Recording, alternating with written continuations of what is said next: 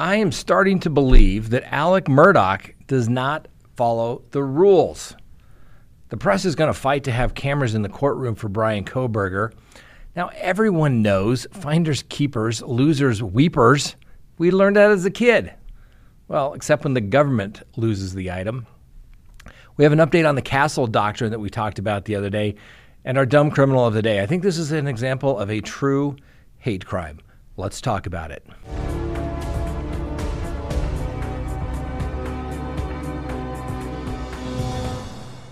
Good day, everyone. My name is Scott Reich, and this is Crime Talk. Thanks for joining us.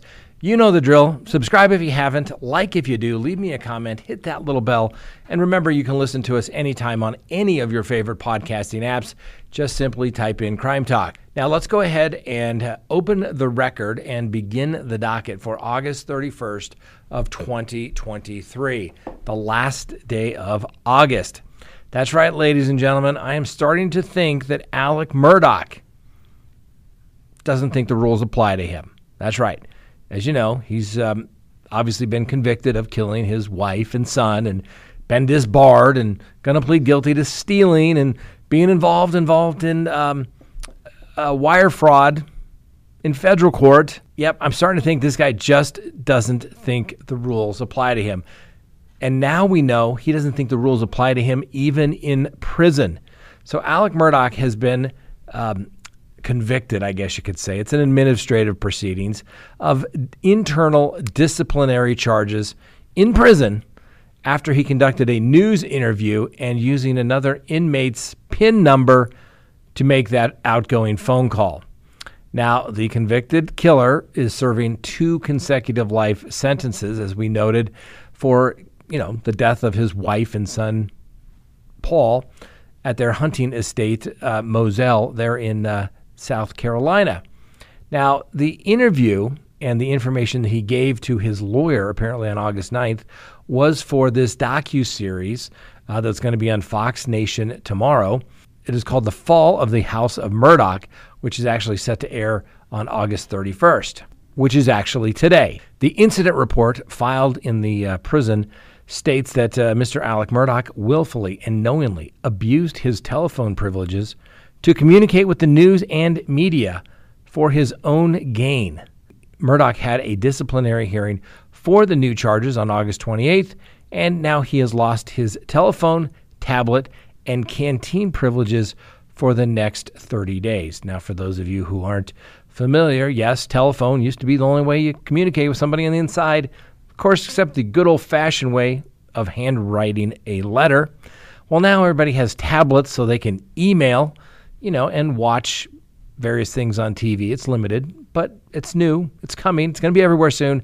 And Canteen, of course, is where you can buy soup and candy bars and extra items that you need to make your quality of life while you're in prison just a little more comfortable. Well, the South Carolina Department of Corrections has stated inmates in the custody of the South Carolina Department of Corrections are not allowed to do interviews. Interview policy is rooted in victims' rights and is long-standing, they state, and the department believes that the victim of a crime should not have to see or hear the person who victimized them or their family member on the news. So inmates lose the privilege of speaking to the news media when they enter the South Carolina Department of Corrections. The department also states that they will determine when and if inmate Murdaugh will earn the opportunity to be issued a tablet again. That's right. You got to earn that privilege back. It's like you're being a small child there. Oh, that's right.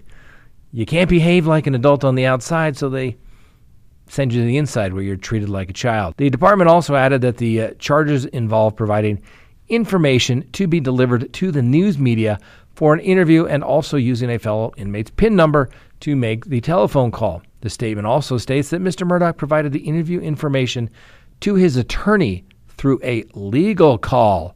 Remember, legal calls are not monitored on the inmate phone system per the attorney-client privilege. Anyway, the attorney, Jim Griffin, recorded Murdaugh reading the information and then provided it to the media. Mr. Murdaugh's attorney was also sent a letter by the South Carolina Department of Corrections warning that his actions may jeopardize his phone calls with his client in the future. The letter states your actions, whether you intended or not, assisted Mr. Murdaugh in violating our policy and could jeopardize your telephonic communications with him in the future. Attorney calls are provided to assist with legal claims, not for other unrelated purposes. Murdaugh is currently in protective custody at an undisclosed state prison. We'll see how that continues to go for Mr. Murdaugh. Somehow I think this is not his first rules violation. Now, in the Fox documentary that's coming out, Alex's surviving son, Buster Murdaugh, has broke his silence to say that he does not believe his father, Alex, killed his brother and mother. I know, Buster, if that's what gets you through the day, you just keep believing it. Well, and Buster also denied having a gay relationship with murdered school friend Stephen Smith or any involvement in his death. Next on the docket, Bryan Kohberger. The press is going to fight the attempts by the defense to keep cameras out of the courtroom. Good for them. So a loosely organized group of news organizations plans to fight an attempt by the murder suspect's defense team to have cameras removed from the court hearings. Now, obviously, Bryan Kohberger faces the death penalty if he's convicted of killing Kaylee Goncalves, Madison Mogen, Ethan Chabin, and Zaina Kernodle. Needless to say, this case has had significant attention since the murders last fall near the University of Idaho campus. Now, Kohberger's defense team has previously argued against journalists accessing court hearings, calling the media attention twisted and grotesque. In a recent filing, the defense team accused the media organizations of violating a judge's order not to focus solely on their client and saying images of their client in the pretrial hearing will poison the jury pool. Now, the attorneys for the group, which includes many news organizations throughout the country, have filed a motion to intervene, asking that the group's voice be heard in arguing against the motion. The group of these news media organizations include other local and national news companies, as well as state and local organizations. The news organizations have previously argued that the gag order in this case was overly broad and limited public access to the proceedings. And at the time of those filings, the judge reserved judgment on allowing cameras in the courtroom, saying they were allowed now, but that he could change his mind at any time. Obviously, the press believes that the media access can be done responsibly and responsibly, and especially in death penalty cases, is necessary to ensure that criminal proceedings are done fairly and in the public eye. The media group points to an article mentioned in the defense motion in which the defense says that Fox News focuses strictly on Kohberger. The coalition points out that in the story, photos also showed Kohberger's attorney entering the courtroom, the prosecutors, and the murder victims, and even a still photo from a previous traffic stop involving Mr. Kohberger. Attorneys point to several other stories done in national and local media that don't focus solely on Kohberger, but instead include images of the victim and the video of the other participants in the court hearings. Now, the judge has scheduled a hearing on this matter for Friday.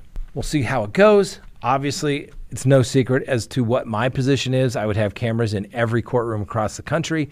Shouldn't be a big deal. Let's face it, these attorneys for the defense, Mr. Kohberger's attorneys, are doing their job. Let's face it, they want to have the cameras in there. They're just doing what they have to do, but they want them there. It works better for everybody else. You're going to see better lawyering if the proceedings are televised. Although I guess we didn't really see that in the Lori Vallow case. But, you know, there's always a shot. And we deserve to see, the public deserves to see what's taking place.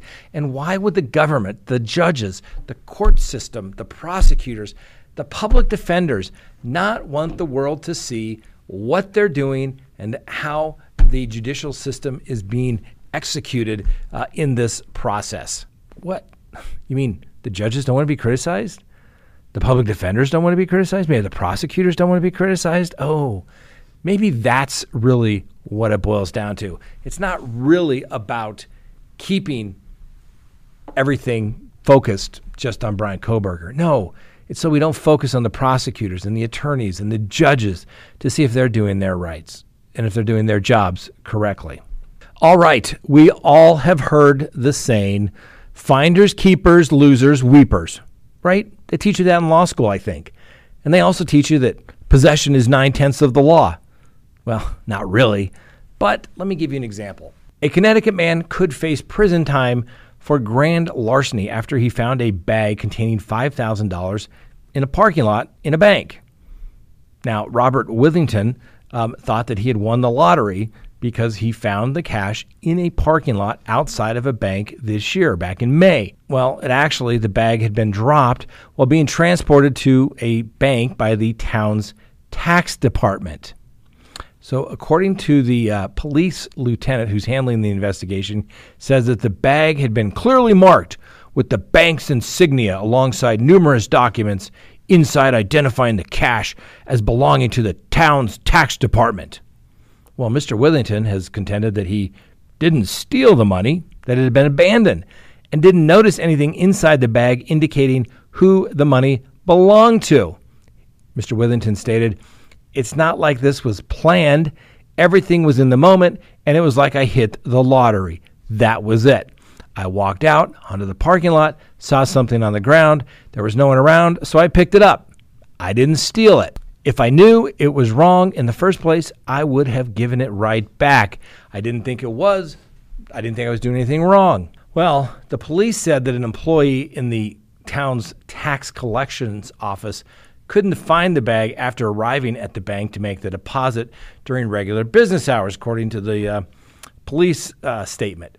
Now, over the next several months, the detectives obtained search warrants, reviewed multiple surveillance videos from local businesses, and conducted numerous interviews before learning the bag had been inadvertently dropped on the ground outside of the bank, and Withington had actually picked it up. Well, when the police eventually interviewed Mr. Withington, they said he acknowledged being at the bank that day and taking the bag. He told them that he believed he had no obligation to return the bag to its rightful owner, which I don't think he does. He was charged Friday with third-degree larceny, a felony punished by up to 5 years in prison and a $5,000 fine. Mr. Withington now has been arrested and released on bond, and he has a court appearance on September 5th. So, ladies and gentlemen, what do we say? There's a difference between legality and morality. Morally, he should have tried to find out who that bag belonged to. But if you find a bag in the street, in a park, in a parking lot, it's deemed abandoned. Maybe if the town employee that works for the tax department was scrambling around looking for the bag, "Have you seen my bag?" Then you can say maybe it wasn't abandoned. I think the bigger issue here is, why is the town employee not being fired for dropping the bag in the first place? Well, we can't have the town employee look bad. We'll charge somebody with a crime. Are you kidding me? This is the biggest bunch of horse dung I've seen in a long time. Let Mr. Withington go, fire the employee, and the police should say, when you guys drop your money, Mr. Government people, you don't get to have somebody else charged to cover up your incompetence. How's that? Huh. Next, an update on the Castle Doctrine story we brought you the other day. Remember, we brought you the story the other day of a shooting in South Carolina neighborhood that claimed the life of a 20-year-old college student from Connecticut, and that shooting has been deemed justifiable homicide by the local police. Hear, hear. Now, the Columbia Police Department said they consulted with the solicitor's office and determined that no charges will be filed against the homeowner who killed the University of South Carolina junior Nicholas Donofrio early Saturday morning. Now, police state that the homeowner's name will not be released in the course of this investigation either. And the police determined that Donofrio mistakenly went to the wrong address, according to the police. He attempted to enter the front door by repeatedly knocking, banging, and kicking while manipulating the door handle. Now, while the female resident was on the phone with the police, calling the police, the man in the house retrieved a firearm from inside the home. He fired a single shot when Donofrio broke a window that was embedded in the front door and reached through for the doorknob. Obviously, the bullet struck Donofrio in the upper body, and now he's dead.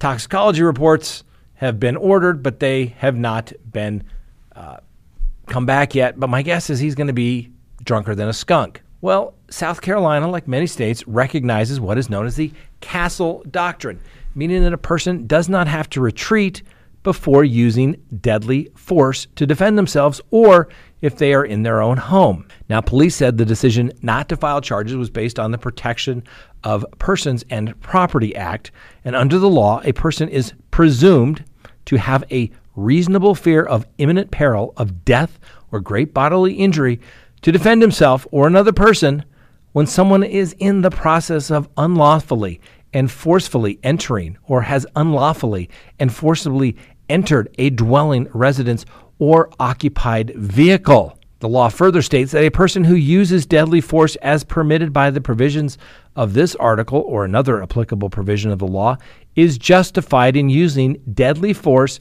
and is immune from criminal prosecution and civil action for the use of the deadly force. That's all pursuant to state law.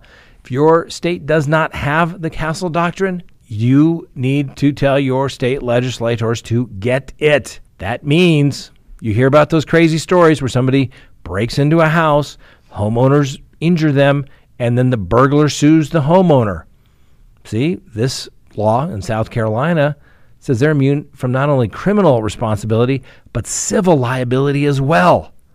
That's just common sense, isn't it, ladies and gentlemen? But yet most states don't want to follow common sense. All right. We talked the other day about hate crimes. Well, let me give you one today. It's in our dumb criminal of the day.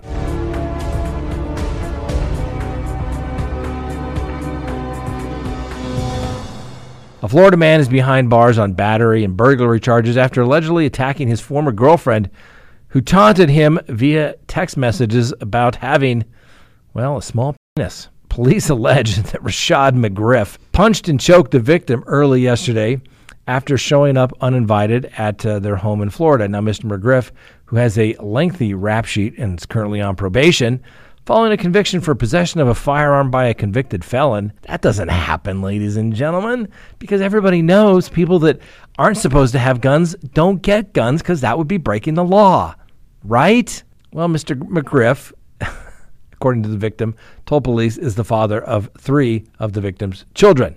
Investigators say that the woman was in bed when Mr. McGriff got into the house, which he has no reason to be there and is not invited there.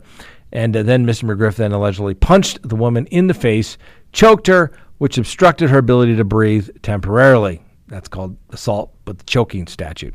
Anyway, the woman, who was bleeding from the bridge of her nose when the police arrived, told the police that she had texted Mr. McGriff of someone else's penis and advised Rashad that he had a little penis. I think that's a hate crime, ladies and gentlemen. Now, certainly it doesn't warrant going over and hitting a woman, because you never, ever, ever, ever hit a woman. Maybe not even in the heat of passion when somebody questions the size of your appendages. But needless to say, Mr. McGriff, even though he didn't respond to those texts, he went over there and took care of it himself. And now, Mr. McGriff, well, not only do you have a small penis, now you're going back to prison. All right. Like, seriously, dude, you're on a $16,000 bond now. You got to go back for court for an arraignment on the battery and burglary case back in October. And not to mention you're on probation already, so you're going to prison. I guess you can just show everybody in prison that you don't have a small... Anyway, Mr. McGriff can have no contact with the victim, and she wants a protection order because Mr. McGriff has stated, quote, "I will kill you, bitch," end quote. Records show that the woman has previously sued Mr. McGriff 3 times for failure to pay child support. That court hearing is also scheduled for October 12th. I wonder which one he'll make or if he'll make both.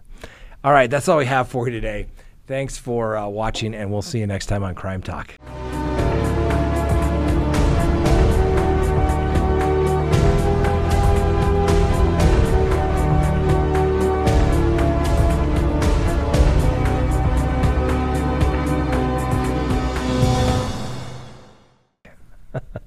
Jesus.